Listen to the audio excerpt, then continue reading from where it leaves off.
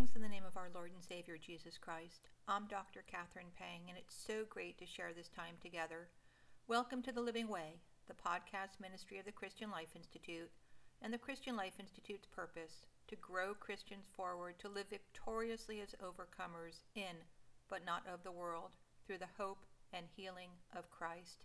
If you miss any of our messages, you can find a link and more information on our website at christianlifeinstitute.com. Our podcasts are available on Thursdays. Please subscribe to our mailing list on our website, christianlifeinstitute.com, to receive notifications about our podcasts, blogs, and other events at CLI. As we begin, you may want to grab a Bible and follow along as we share scripture throughout our time together. Our message today is titled, Your Will, Your Way, Waiting on God.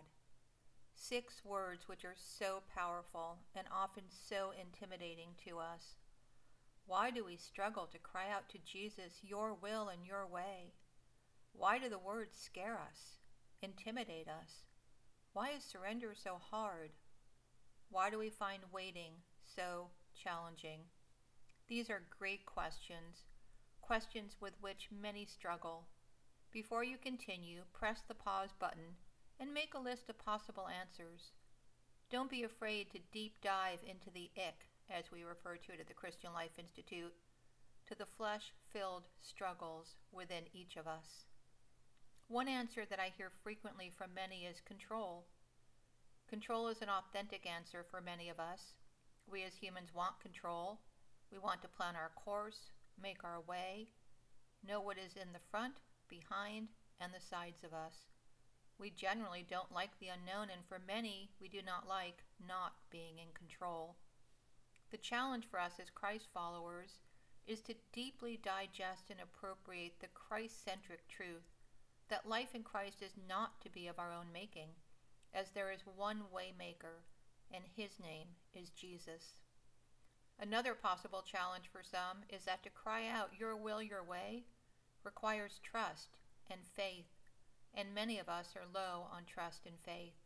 If you want a challenging, Christ-centric perspective on this topic, read the first few chapters in E.M. Bound's book, The Necessity of Prayer. Another challenge for many is that to have trust and faith, we must choose to believe, not feel, but choose to believe that God is who he proclaims to be according to the truth of his word. So many struggle with the infallibility of God's word.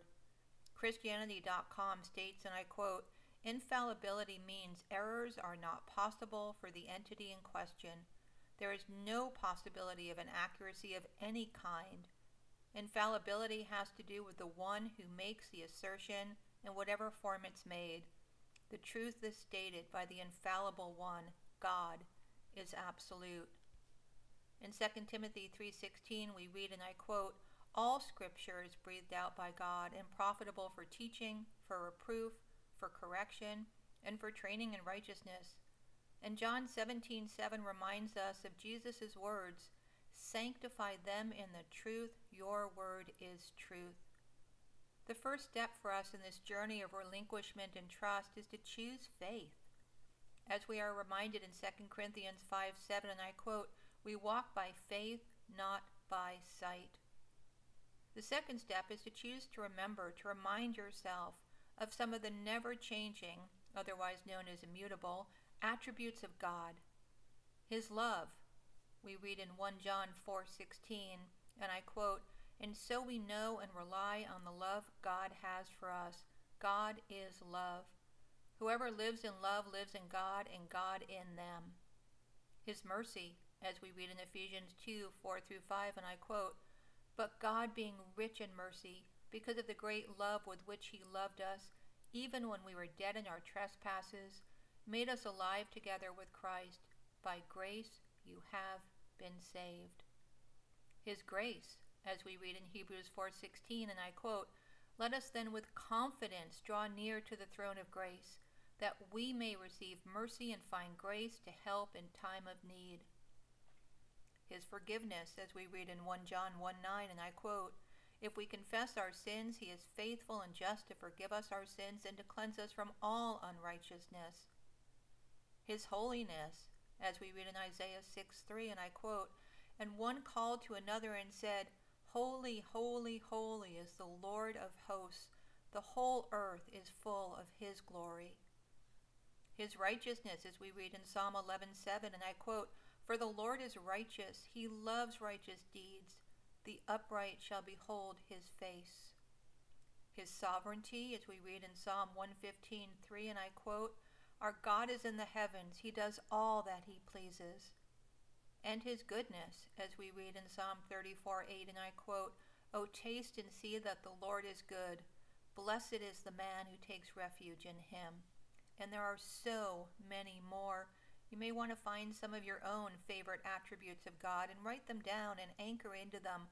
Hold on to them and appropriate them, so when you get wobbly, which you will, as we are all human, we can remind ourselves of the truth of his character according to the truth of his word. Once we are anchored into the truth of his character by faith in him who first loved us, as we read in 1 John 4:19, and I quote, "We love because he first loved us." We choose to pray in accord with Luke 22:42, and I quote, "Lord, not my will, but yours be done." In other words, your will, your way. Why pray? We pray to communicate with our Savior. We pray to be heard by our Savior. We pray to listen to our Savior. We pray for fellowship, intimacy, relationship with our Savior. Learning to cry out, "Your will and your way," is not only biblical, as Jesus modeled in Luke 22:39-46 when he prayed on the Mount of Olives, but there is a peace and a confidence that flows from this prayer. Let me share a few perspectives. As a Christ follower, we choose, key word, to desire to be a surrendered vessel of the Lord. That does not mean it's easy, nor that we always live in the moment as a surrendered vessel of the Lord. Yet it's our desire, and we choose our attitudes and actions to align with our choice. If we pray, "Lord, your will, your way," we can anchor into alignment with the will of the Lord and confidence that what comes is his will. We make our request known to God. We shift into acceptance that we have shared, spoken, pleaded, requested, fill in the blank, and appropriate the peace that flows from the truth that God hears and God cares.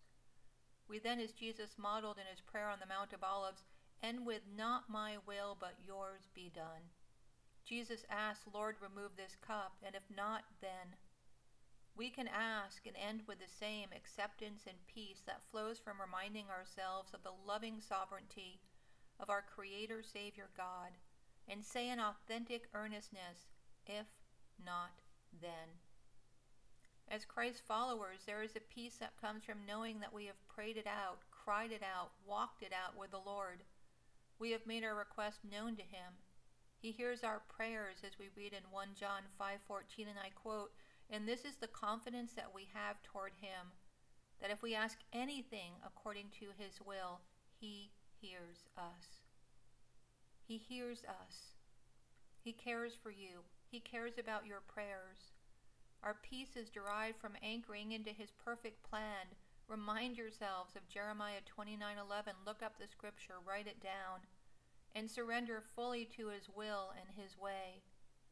As we pray and he brings to pass things in our life that we find challenging, difficult, unpleasant, unexpected, and a myriad of other words, we can choose to embrace his peace by knowing we asked and accepting that he brought his answer. If we really want the fullness of him, then desiring his answer is where we find our comfort and peace, and he will meet us where he has placed us. The image of the pillar of cloud and pillar of fire is one of my favorites in the Old Testament. At CLI, the Christian Life Institute, we talk about following the prompting of the Holy Spirit, following the pillar of cloud and pillar of fire. In Exodus 13:21, we read, and I quote, "The Lord was going before them in a pillar of cloud by day to lead them on the way, and in a pillar of fire by night to give them light, that they might travel by day and by night." And in 40:36-37, we read, and I quote, "Throughout all their journeys, whenever the cloud was taken up from over the tabernacle, the sons of Israel would set out. But if the cloud was not taken up, then they did not set out until the day when it was taken up. Let us choose to find, key words again, choose and find, acceptance and peace in knowing we have prayed, we have been heard. The Lord has brought His will and His way. We make a choice to follow Him, the pillar of cloud and the pillar of fire.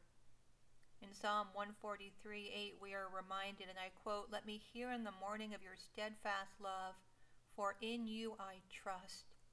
Make me know the way I should go, for to you I lift up my soul." How hard is it to say, "Your way, O Lord"? Why do we find it hard to say, "Your way, O Lord"? The Bible is replete with exhortations to not lean on our own understanding, make our own path, guide ourselves. Yet it's so hard for us to truly, from our depths, truly desire for the Lord to be the one who makes the way. We have shared over and over as a reminder that this world is really hard. Even when life things are good, we struggle with the hurts and disappointments of man. The unfairness and injustices which surround us, it's real, it's hard. It is even at times unfathomable. But God. The battle within is often one for control. A battle between our old self and our new self. A battle between the flesh and the spirit. A battle between our conditioned ways and prior experiences and the reality of the present. A battle between unforgiveness and forgiveness. A battle between what we know or believe we know and what we cannot see.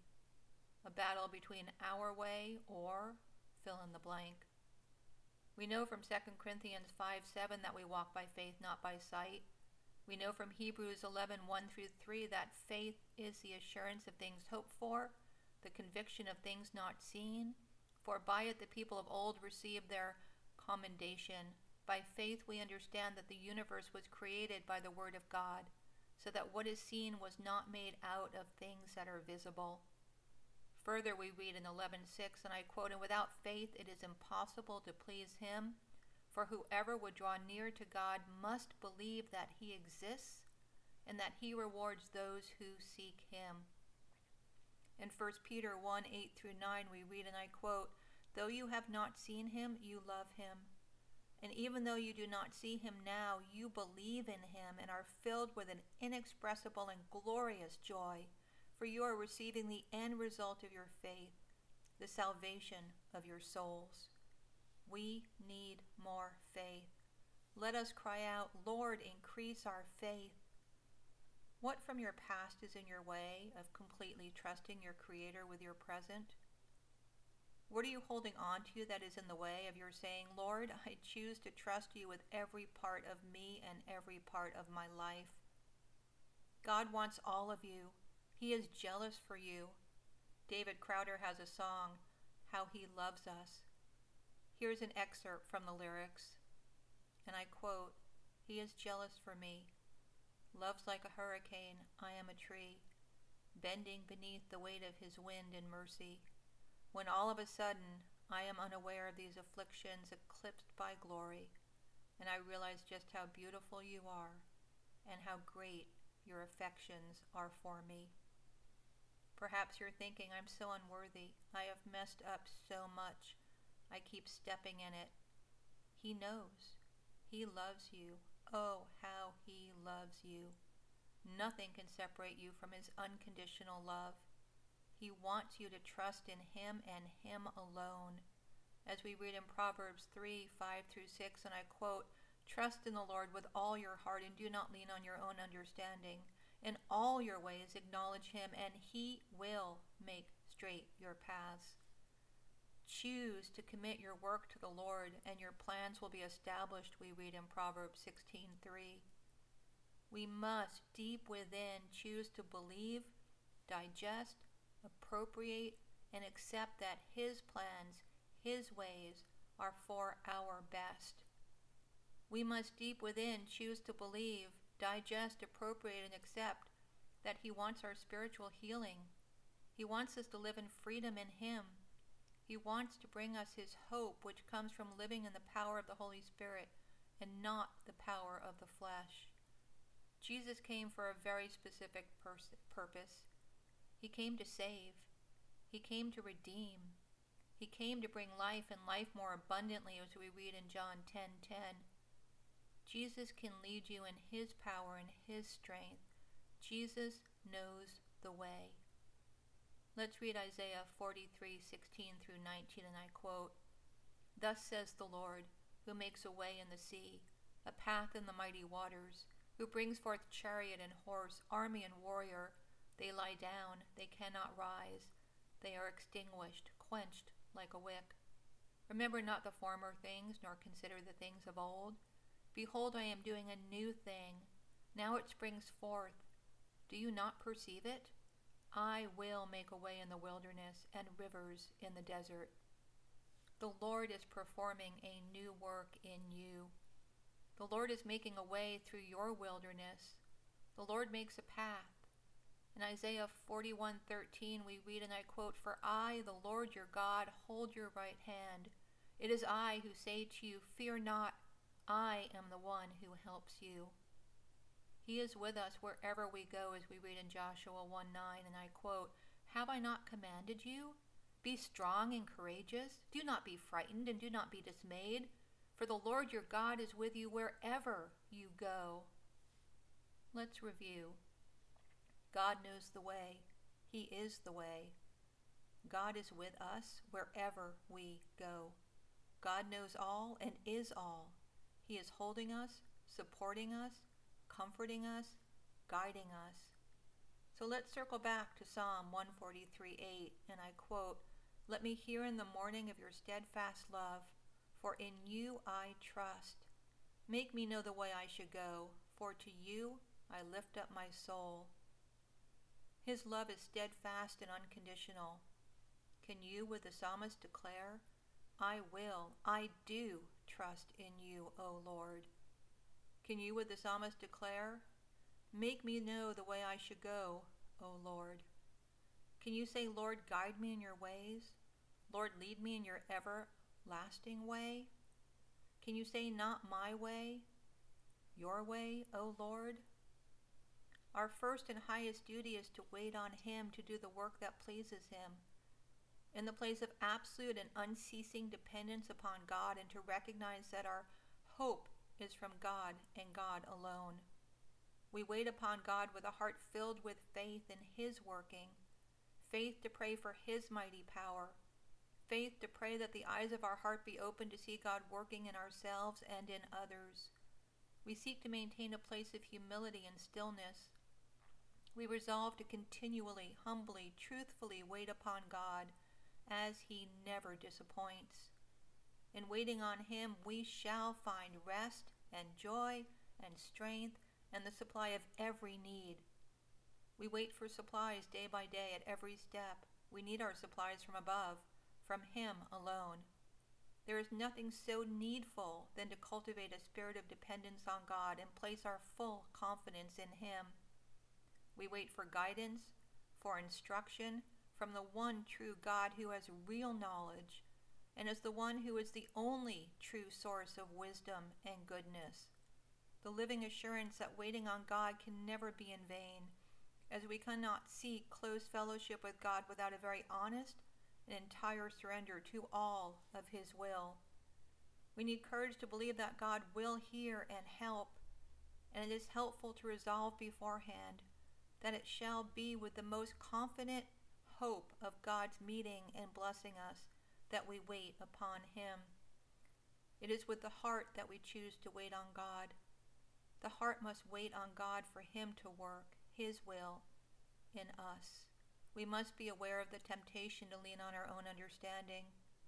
In waiting upon God, our eyes look up to Him and He looks upon us, and as we wait and pray, all apparent contradictions fade away, and in the exercise of waiting, we lean into an abounding hope, a hope as bright and boundless as God's mercy and grace. It is waiting upon God that our eyes are open to believe in His wise and sovereign will. It is resting in the Lord in His will, His promise, His faithfulness, and His love that makes patience easy. And the resting in Him is waiting before Him with a peace that keeps the heart and mind anxious for nothing. because we have made our request known to him. The surrender to full obedience to all his will is the secret of full access to all the blessing of his fellowship.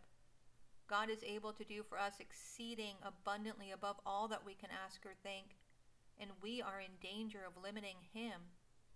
He is teaching us to leave all in his hands and to wait on him alone.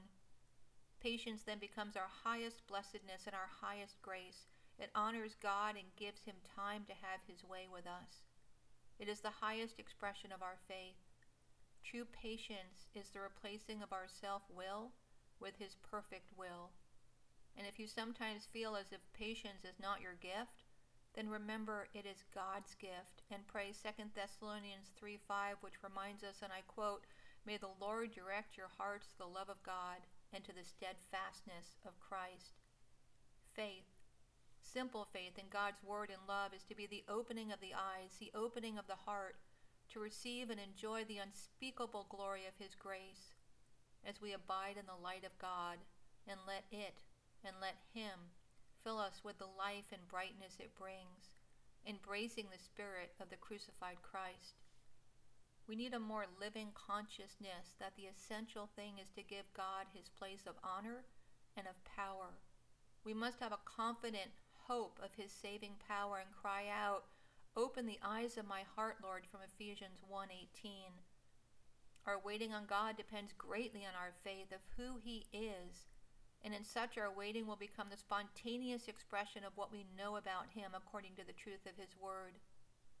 Let us choose to allow him in his Jehovah strength to carry us as we ride upon the wings of his omnipotence.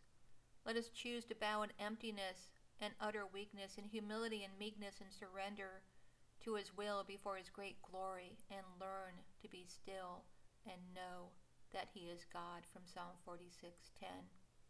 He will reveal himself as the God who will mightily fulfill his promises. Our place is to wait upon God, and what the human heart cannot conceive will be revealed to us. We must desire and believe. We must ask and expect that God will do unlooked for things. We taste and see that the Lord is good, from Psalm 34:8. We must take the time to cultivate this much needed element of the Christ-centered life. And we need more faith and more of God. If we are to have our whole heart turned toward God, we must have it turned away from man, the world, ourselves, from all that occupies an interest, whether of joy or sorrow, so that we can experience the fulfillment of his precious promises.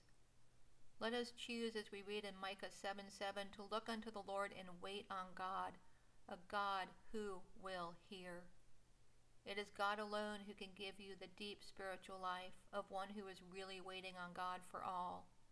We too can only be strong in the life of faith or the work of love as we are in direct communication with God.